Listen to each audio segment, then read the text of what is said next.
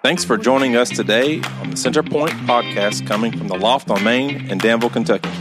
For more information, check us out at centerpointdanville.com. You know exactly what I'm talking about. And some of the worst folks I have trouble with, honestly, is not adults. It's actually friends of my children who take advantage of my children. And it's one of those moments when they mistreat one another or set them up for failure and say things that will hurt my kids in the future. And I found myself wanting to go knock some 6 and 8-year-olds out. I'm just being honest if I'm confessing this morning. You know, I will put them in a permanent timeout and make them realize you don't do this to one another. This ain't how we roll in the Kilby family. And they just, you know, and I know that's not right as a pastor. Man, it would be a bad day for me if I got a hold of a couple kids. But there's no point. I'm trying to make peace with me over this. There's no point to trying to make, if you've hurt one of my kids. There's no way you can make enough peace with me if you've hurt my child. There's no way you can buy me a gift and butter me up, you know. There's not enough money that you could probably give. There's not enough praises you could sing my name. There's nothing that you can do personally to glorify me if you hurt one of my children. But there's nothing you can do more for me to compensate for this issue than to go love on one of my kids. And that's the reverse of that whole statement. The best thing you could do for me is to do something for one of my children. The most honoring thing you could do for me in that circumstance is to do something for my kid. You see, our kids right now are in soccer league, and it's driving us crazy. We're at our bandwidth. We're at our moment of fulcrum where it's just tipping over, and we're just running around. And we said that would never happen to us, but we're loving on our children the best we know how, and it's pulling the rest of our hairs out. And it's those moments of clarity that bring us to this moment this morning. And there's a situation that happened this week, and I just need to confess. And it's one of those moments of being a coach and as well as being a pastor. And I find myself in a predicament because I know everybody out there's watching me. And it's those moments of you know, you're a father of a player on the team, and you're trying to be the coach, but you're also on the sideline loving on them, being a pastor, but also just being a Christ follower. And so everybody has got an opinion, and they're watching you extremely well with their eyes because they're wondering what I'm going to do or how I'm going to react. And so the other day there's a kid, and he's not here, so I can share this. There's a kid, and I know the parents are not here, but there's a kid who could not have been a day older than 16, playing in an 8-year-old body. It was one of those moments you just see him like, what are you eating? You know. And he's just like, he's here and everybody else is here. And my little girl, man, she took it at him. I was like, yeah, get him. Knock that ball. Knock it out. And then finally, he just knocked her out. And I went, I came off the bench. I came running. It was like, whoa. And I was at that moment, and my wife was watching me. She did one of those moments, and I knew I was in trouble because what do you say? You know, he just knocked out 3 of our players. Where's the whistle? Ref, did you eat it? You know what happened? And I'm livid at this point. I'm like, I'm a coach. I can be out in the field. I can trip him. You know, it's one of those moments I'll take up for my daughter. You're 16. You know, and all of a sudden, out of the blues, man, there's a woman on the sideline. She jumps out of her little, lawn chair, and she comes on that field halfway. She's just going at it to that referee, and that referee just pushing her back. And she was livid. I was like, I love that woman. And I talked to Sarah after I got home. I was like, I love her. I don't even know who she is, but I love her. She went after that official, and from that moment on, that 16-year-old boy, he started complaining because he couldn't play by the rules. He knew how to bully his way, but he didn't know how to skillfully play.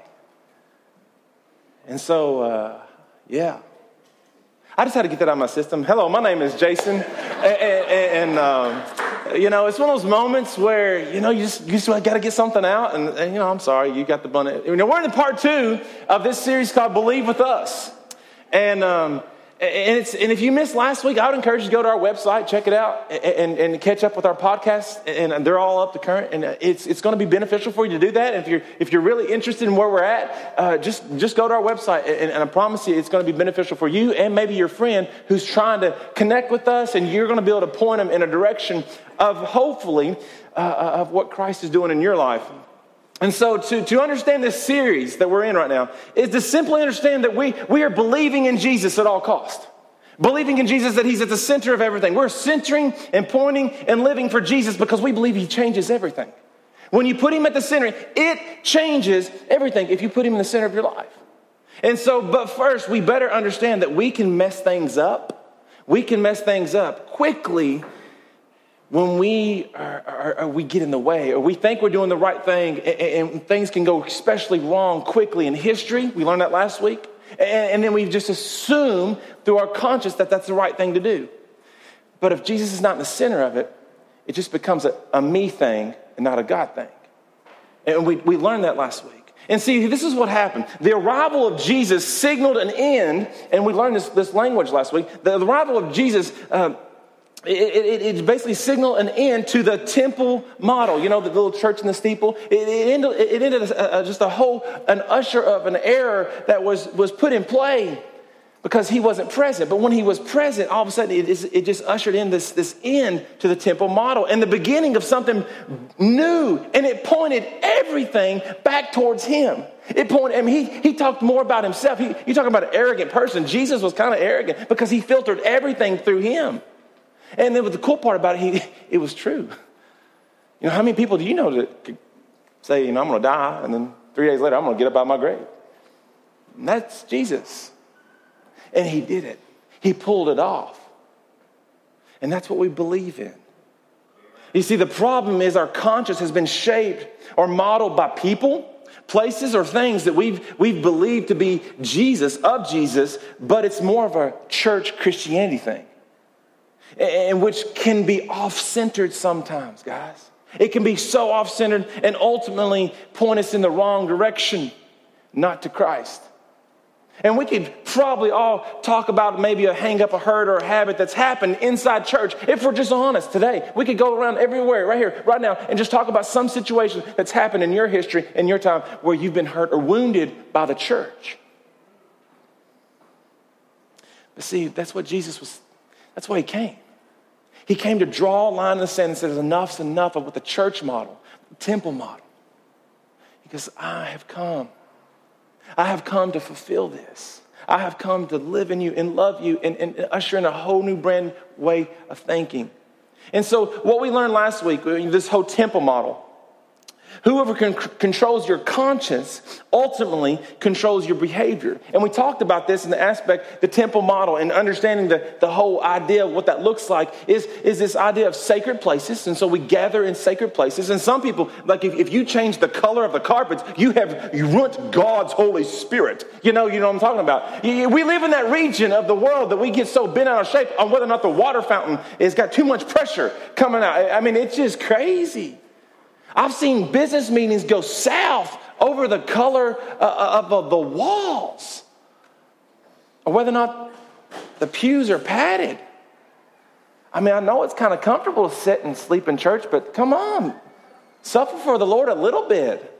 I mean, I've seen it go south, guys, but we treat him so sacred, don't we? And I'm not trying to be funny. I'm just being real because I've been in those environments. Sacred places. And we've got sacred text. You know, we pick and choose, right? We pick and choose ones. Whether you believe tattoos are good or not, we hold our sons. Tattoos, you're going to hell. Have you seen them?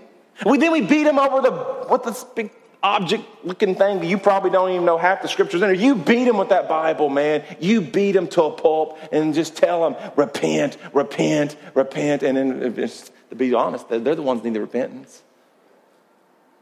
But we leverage those scriptures. We treat them like a sacred text, and we post them all over the walls, and we don't even honor half of them. And then there's these sacred men. I'm not making fun, but again, man, I know some deacons in this area that I'm just sitting there going, really? You were called You are called to serve a higher purpose, not to belittle, not to sleep around, not to do destruction, but you're doing an excellent job of that. And you wonder why people don't want to go to church. And then there's the sincere followers, which is most of us. We get into this habit of just following because grandma always said it's better to be in church, right? Or, Papa always brought us in. So it feels like I'm at home when I'm at this church, and you're just suffering. You're suffering because you're not getting fed, and you're just a sincere follower. You're just doing what you've always been taught. I watched this little example on YouTube, and you can go check it out. And basically it's where they take a bunch of fleas, and a flea can jump up to 3 times or 26 times its length of its body, which is about 12 feet. And a little small flea can jump about, that far. And it's just kind of crazy. No wonder, we get around a dog that itches, you start to itch. I mean, they can jump. But you put them inside a jar, a mason jar, and put the lid on that jar, and they're sitting there just bouncing, hitting the lid. Well, all of a sudden, 3 days, it only takes 3 days. You take their lid off the jar, and they will never jump out of the jar. They won't jump out of the jar because they have been hitting that thing all this time. They've been hitting the lid, and they will never, ever jump outside of the jar. They'll only go up about this far now because you've trained them what to do. Where's unleashing the Holy Spirit is in a lot of our churches today, because we've cramped people into these services or gatherings, and we said, this is how we're going to do things. And we're never jumping up for joy on the rooftops anymore or proclaiming his holy name because we've been trained to not jump. See, sacred places, sacred texts, sacred men, and sincere followers get us into this idea of temple model thinking. So now you're with me.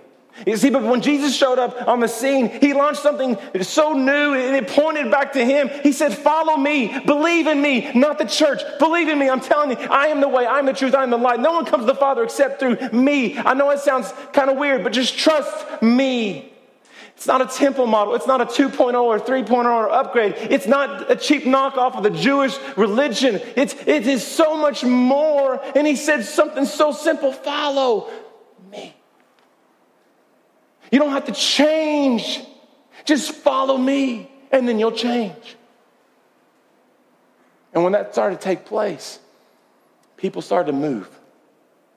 And when he started to move, he started to gather people up. And so he gave us this verse. And this is our verse for these next couple of weeks. And this is his verse in John chapter 13. And so let's just read it together, because I think it's a very valuable verse for all of us to penetrate on our hearts this morning, to understand whether or not you're a disciple. And so it says this. Let's read it together. A new command I give you. Love one another as I have loved you. So you must love one another. By this, everyone will know that you are my disciples if you love one another. By this, everyone will know who you follow, not a church, not a sacred text, not a location.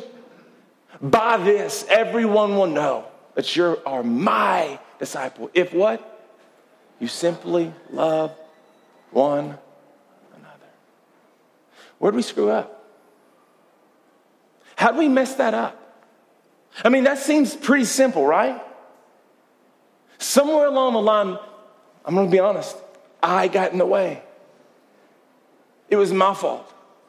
It was my forefather or your forefather or your grandpa or your great uncle that planted that church. We got in the way. You see, because when Jesus came to the scene and he dropped in and he said, hey man, he said, believe with me. You see, he established a new covenant. He was the new reason for us to sing these songs. He was the new reason to shout out from the rooftops. He was the reason that all this stuff takes place. He said, a new command I give you, love one another. And the law is fulfilled. He gave us a new ethnic group to follow. He said, it's not just the Gentiles and the Jews. You should be all together, black, red, white. It doesn't matter. They're precious in his sight. We're together in this. And it started a new movement. It went crazy. People were like, man, this feels good. This feels really exciting. What is this? It's the Jesus movement. It's not a church movement.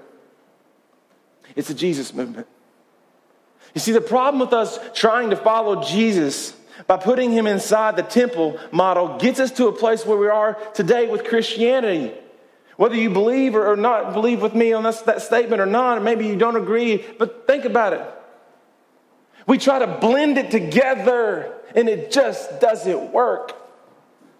He said one thing: love God, love others. Everything else is secondhand. But just like I said last week, if one of these statements I'm about to read causes angst or tension inside your soul this morning, or your life, maybe you have been convinced the temple model is the best way. And so here's just the question I'd like to ask. We'll start off and just a quick review. Have you ever wondered about how close to sin you could get without sinning? I mean, has that ever crossed your path? Like, what could I do? Is this sin or is that one sin? Because if that one's sin, I'm going to step on there. I mean, because it's just a little bit easier to get away with this. Or, if this, or just maybe just connecting on Facebook with my ex, high school sweetie is okay. And you just, no. Sin is sin. Stop sinning. That's what James says. Stop sinning. Do you feel guilty when you miss church, but could care less about how you treated someone else at work? See, Jesus was real clear about this. Love one another. If you've ever feared over your child, whether or not they're baptized or not, remember that? You see, a lot of us get so bent out of shape, as their child ages, and you're like, oh man, we need to sprinkle them when they're a child. We need to christen them, or we need to get them to the water. There's something special about the water. I think it's kind of funny, but our minds have contextualized into this shape, and we believe it's more important to baptize them and then they're live a life as a hellion, but it's okay because they got saved. And they didn't have a relationship in the first place. Mom and dad dunked them, not God. When you fail morally with somebody, were you more concerned about what God would do with you than what you did? That sin against them, that moment you slept around or you cheated somebody. If you're more concerned about your relationship to God and God, please forgive me, without even wondering about that person. Do you believe there's some kind of special prayer ritual that makes you right with God and removes that responsibility to go bring restitution or reconciliation with someone that you sinned against? We're so focused on Sunday mornings about right here, this altar between you and God, and we're like, God, please, I'm so sorry, I didn't mess up, versus the person that you sin against is sitting in that seat. It's more important here than over there. God's like, no, you go there, then you come to me. That is so tough, and our pride keeps us from it because we're just scared to death. Matthew 18, man, it's straightforward. Go to your brother, then come to me. You see, we definitely have issues of temple thinking, don't we? We definitely have issues of temple thinking. If your views of religion keep you from loving yous, if your view of religion keeps you from loving yous, that's temple model thinking. At the heart of it, the temple model is all about you, and it's all about me. In other words, let me put it this way. The temple model is you-centered. It's you. We come to church because of you. You get the donuts because of you. You get the coffee because of you. You have a moment in here and your kids over there because of you. But at the heart of the temple model is a question. And it's a good question, but not a very good question eventually. And here's the question. What must I do or believe to make things and keep things right between God and me? We always come away thinking this question. What must I do to make things right? What must I do to gain stature or favor with God? What must I do? And there's a problem with that. And if it says it right there, at the end of the day, it's all about who? Me, not God. And when we look at our prayers, come on, just be honest with me. How many times have you prayed this week, God, help me, God, help my children, and you're just all about who? You're not pointing out, you're pointing in. It's about you. Not what God can do through you, you're pointing to you. You see, when we pray, it's about me. When we give, it's about me, how we give. Trying to make sure people notice. I need to get back into church. Think about that one. Have you ever heard that one from somebody? I need to get back into church. It's about you. Why? Get your relationship right with God, then come glorify the Father with other Christians who are singing from the rooftop. There's a movement that started. I need to quit smoking. It's about you again. I need to quit sleeping with him. At the end of the day, it's the capital I that gets in the way. Temple thinking. It'll kill you. And it has shaped our conscience, and we don't even know it some days. Some of you really are sitting there perplexed. I can see the looks on your face. You're sitting there going, do I think that? Yeah, I guess I do. But man, how did I get here? That's a great question. That's a great question to be asking this morning. How did you get here? Why are you here? Have you even gone to the Father this morning? Have you even spent time before you came here and worship to say, God, how do you want to use my life today to glorify you? You see, temple thinking gravitates to rules and rituals. And if we're not careful as a church, we can so go there so quickly. We can lean into there and it goes down and it morphs into its own thing, and it's not even Jesus. We can say it looks like Jesus, but it's really not Jesus. And temple thinking gravitates to rules and rituals. And what happens is we begin to ask, what exactly must I do to make things and keep things right between God and me? But when Jesus showed up, and when the earliest followers to those who today choose to trust him and believe in him, they understand, they got it.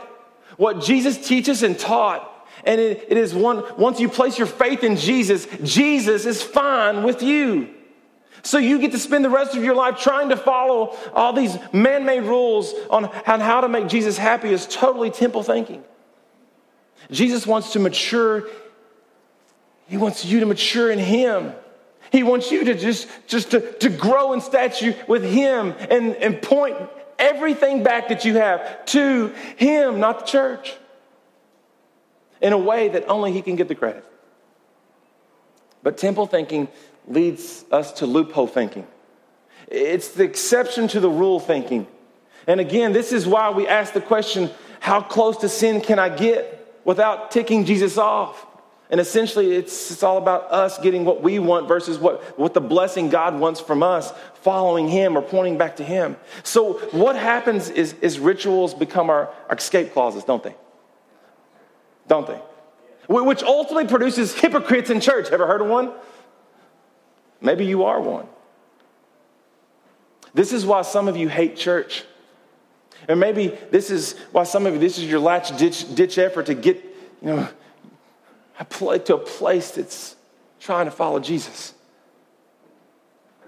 Because you've watched the Christian live out their life and simply ask the question, why in the world would I want to act like that when they're acting like that? Why would I want to go there or give to there, especially when they can't even say one nice thing about me during the week? They can't even love me, and I've tried my best to love them. Who wants to follow you, dude, to church? You can hand me all the little Jesus cards you want to. You can wear the little Jesus freak shirts if you want to. Why would I want to do that? Why would I even want to participate in that? As long as we do this, live this way, following the temple model, we will never fully understand the love he came for and asked us to follow. He simply asked us, when he showed up, to abandon the temple model and believe in him. See, the Jesus model is centered and points to the you beside you. The Jesus model points to the you beside you. It means if you're a Democrat, you're focused on the you to the right of you. It means if you're a Republican, you're focused on the person on the left of you. It means if you're a racist, it centers on the you that you don't want to have any part of in life. You see, it's centered on the you that you have a bad attitude all week long. Your enemy, the person you hate the most, it is centered on you. See, following Jesus is all about the you beside you. If this is the one idea that is put into application like it's during the New Testament days, it changes everything. It changes the way we live, the way we love, the way we feel, the way our families are raised. That's why Jesus said in John chapter 15:12, this is the one commandment I give to you. My command is this: love each other as I have what? Loved you. Not here's these 10 little verses in the very beginning. They're great verses. Moses came up with a great, come off the mountain with an encounter with God. And those are some amazing pieces of text. I'm not saying go break them all. You didn't hear me say that. I'm just saying they're great. But if you're going to stick to those and not go love one another, what in the world are we doing? It's a great law. But Jesus came and he said, you know what? Here's the law. We're going to raise it. We're going to take it on up. We're going to do so much more with it. We're going to love our enemy. That's why the Apostle Paul could say and get away with these statements in Galatians 5 and 6. He said the only thing that counts is faith. Your faith expressing it through what? Love. And in Galatians 5:14, it says this: everything in the Bible is fulfilled when we do this. What is it? For the entire law is fulfilled in keeping this one command. What is it? Love your neighbor as your what? He's like, everything in the whole Bible is amazing, I'm telling you. But if you want to fulfill the law, if you want to follow me, if you want to believe with me, do this. Love your neighbor as yourself. And do you know why we should follow this? Why it's wise for us to do this and believe in him on this one? Do you know why we should tell the truth? Do you know why we should tell the truth? Why we should go all in and really following this, loving your neighbor as yourself. Go back to this idea of telling the truth, of lying. All of us do it. We've done it. I've done it. I know I've done it. And I'm sorry that I've done it. It's not because it's in the Bible. Thou shalt not lie. You're right. It's there. I'm not going to say you shouldn't do that. It's just temple thinking says tell the truth because the text says to tell the truth. But Jesus' model says, tell the truth because when you lie, it hurts the person you lied to when they find out the truth. You see, you're covering yourself for someone else's expense. When you lie, what you're actually saying to that person, you're not worthy of the truth. And whatever is best for you is secondary for that person. It's what you're actually saying when you lie to them. You see, the truth, what? Shall set you free. Jesus said, I am the way, I'm the truth, I'm the light. Who are you following? Temple model or Jesus model? You see, when we lie, it hurts people. Those who were called to love. And it hurts the one we claim to point to. It hurts that relationship. You see, what about being generous? A lot of us are kind of stingy with some things, aren't we? It's in the Bible. Yeah, we're supposed to give. We're supposed to give back to church. It's a 10% thing. I know what it says, Jason. Oh, this ain't a sermon about giving. No, I'm sorry. It's just in the Bible. If we give with a cheerful heart, what does this Bible say? We should give that way. It gives a great feeling. We should come in just giving. Yeah, you're right. Where our heart is, our treasure is. I know that verse too. Something like that. Because Mama did it. Mama taught us, you get $1, you give 10 cents, And that's the way I rode when I was a kid. And sure, all those are great answers, but I know it's complicated. Okay, I know this is complicated, but you might want to write this one down. when you're generous with what God has blessed you with, the you beside you is helped out. I know it's hard. Okay, let's just write that one down again, okay? Let's just go back. This is church. It's kind of complicated. And the third floor elevation, I know all that happens. You know, when you give, you're helping the you beside you. When you're a faithful giver, you're helping the you beside. Why wouldn't you want to do that? I know it's hard, but when you do that, it helps so much more than yourself. It helps the you beside you. What about this one? I've had this one happen to me multiple times in my life. Thou shalt not talk about bad about somebody. I know that's not in the scriptures in the Ten Commandments, but it should be. But in the New Testament, it says, don't gossip, right? It says, prostheretores. We know it's right between murder and slander. It's just right there in the Greek language. Prostheretores. Sounds like a Harry Potter word, but it's right there. It's right there. Not to gossip. Why? It's in the Bible? Yeah, we shouldn't do it because it's in the Bible. That's a great rule. True, but it's because it's going to hurt somebody. It undermines their integrity. It's his or her identity being killed. You're killing the person beside you when you do that. You see, you cannot love your neighbor as yourself by lying, by being stingy, or gossiping. It's completely impossible. And don't think you can get yourself into this temple model way of thinking and get away with it. But why do we do it? How do we get here? Because it's definitely not the Jesus model. Do you want to know why we should not put pressure on someone to do something against their will? Like having sex, drinking, gambling, or anything else that they do not want to do, but we put pressure into them. Because when someone thinks about their greatest regret in life, they shouldn't be thinking about you 10 years later down the road. You see, you shouldn't be a part of the counseling session that has to take place now.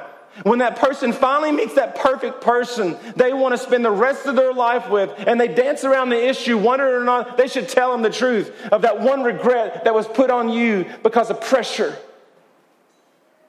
That one night that you got arrested because you were drinking and driving. Because someone put you into a position to go experience something. Regret. You see, there's no verse. There's no verse for that. You're right, you are right. There's not. But it's not love your neighbor, is it, as yourself? That's the love yourself at the expense of your neighbor. It really is. If you think about it in those contexts, that's love yourself at the expense of your neighbor. And how many of us can honestly confess that this morning? We have loved yourself at the expense of our neighbor. You may try to whitewash it by saying, God, I'm sorry that I've sinned against you, but the you beside you is not good to go because you sinned against them. And see, Jesus was for them. He loved them. He was for the you beside you.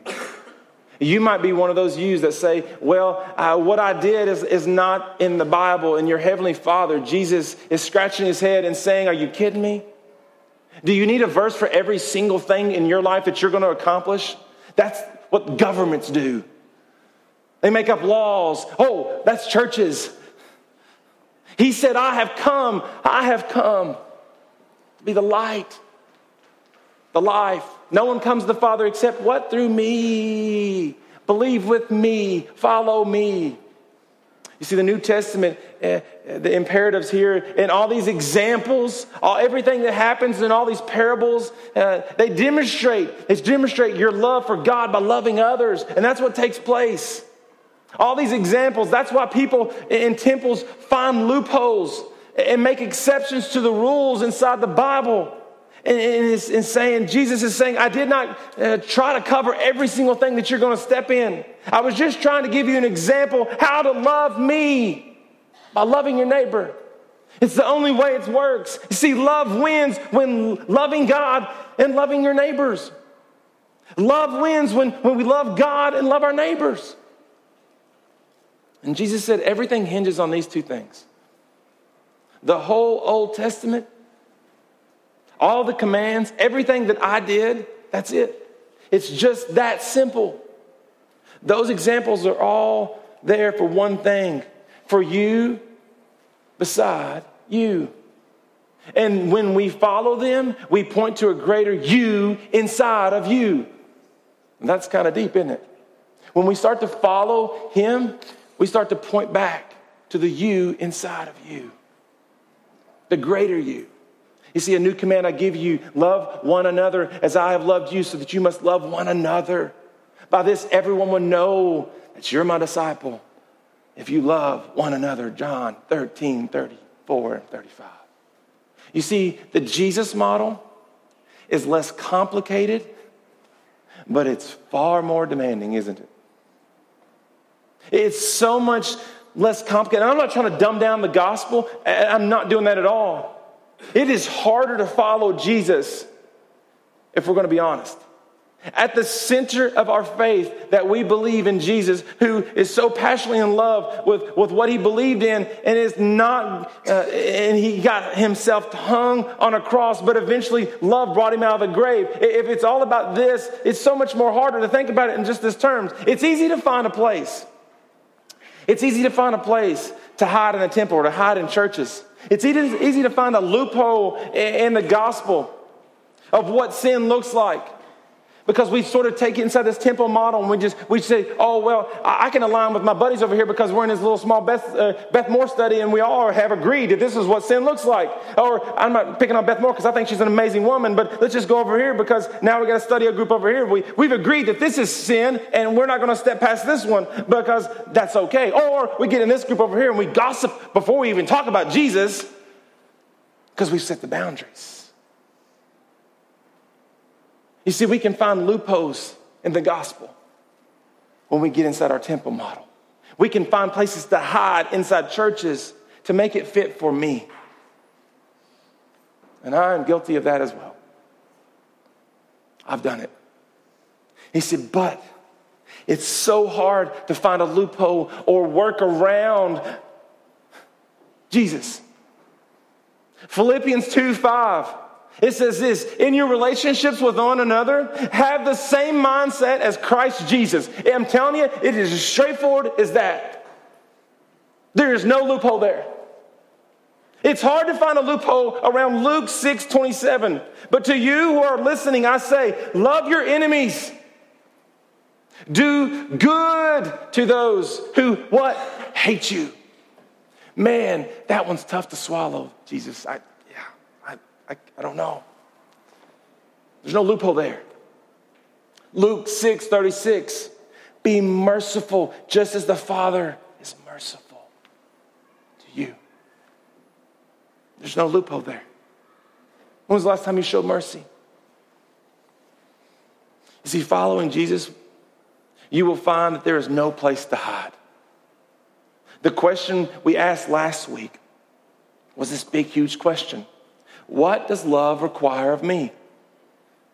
And the truth is, we already know the answer. But following Jesus is a difficult thing to do, isn't it? You see, when God answered that question, of what does love require of me, it cost him his son. And when Jesus answered the question, it cost him his life. And then he said simply to us, follow me and act on what does love require of me.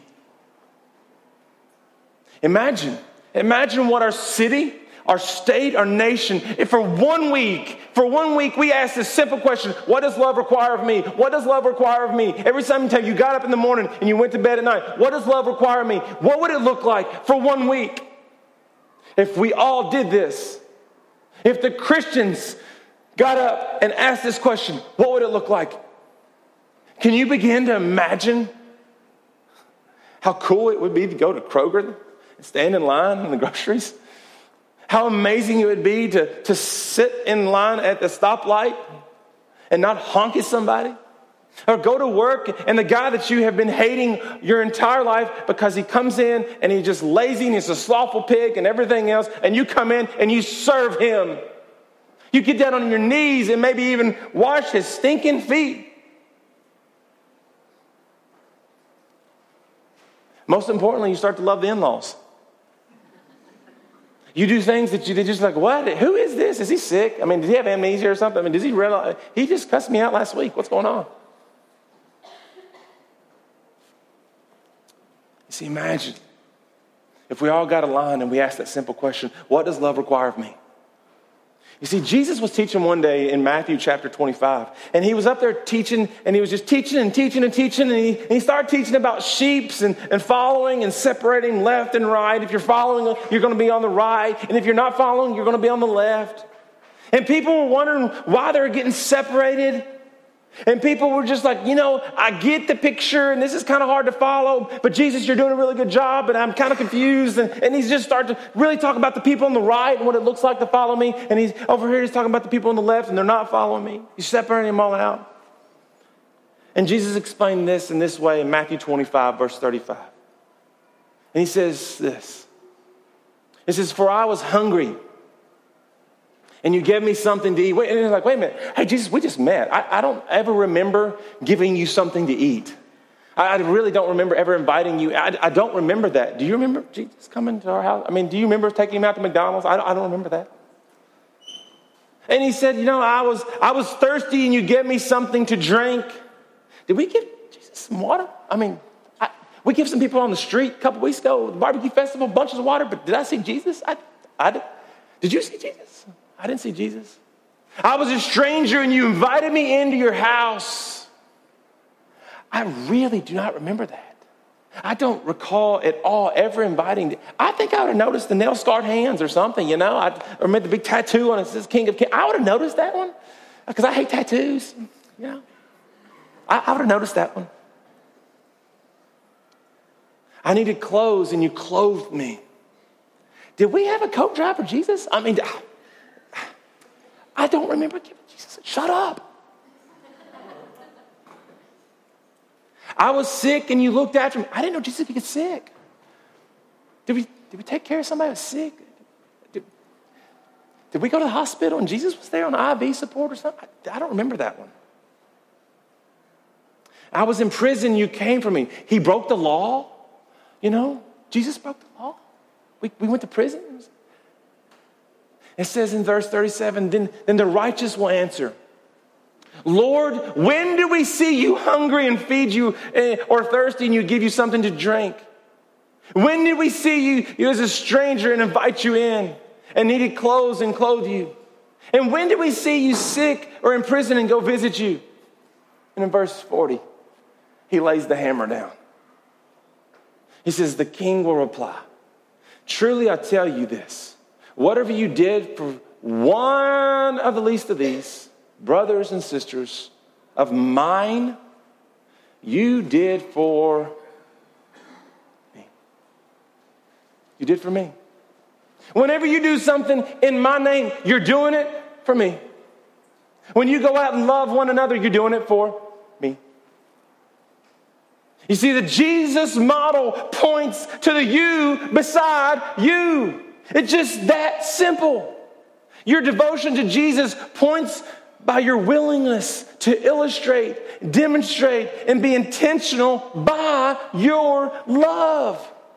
They will know that you're my disciple by my love. How you love one another. How you pour out your heart to one another. How you go feed. How you go love on one another. You loved me. You loved me. Did I mention earlier,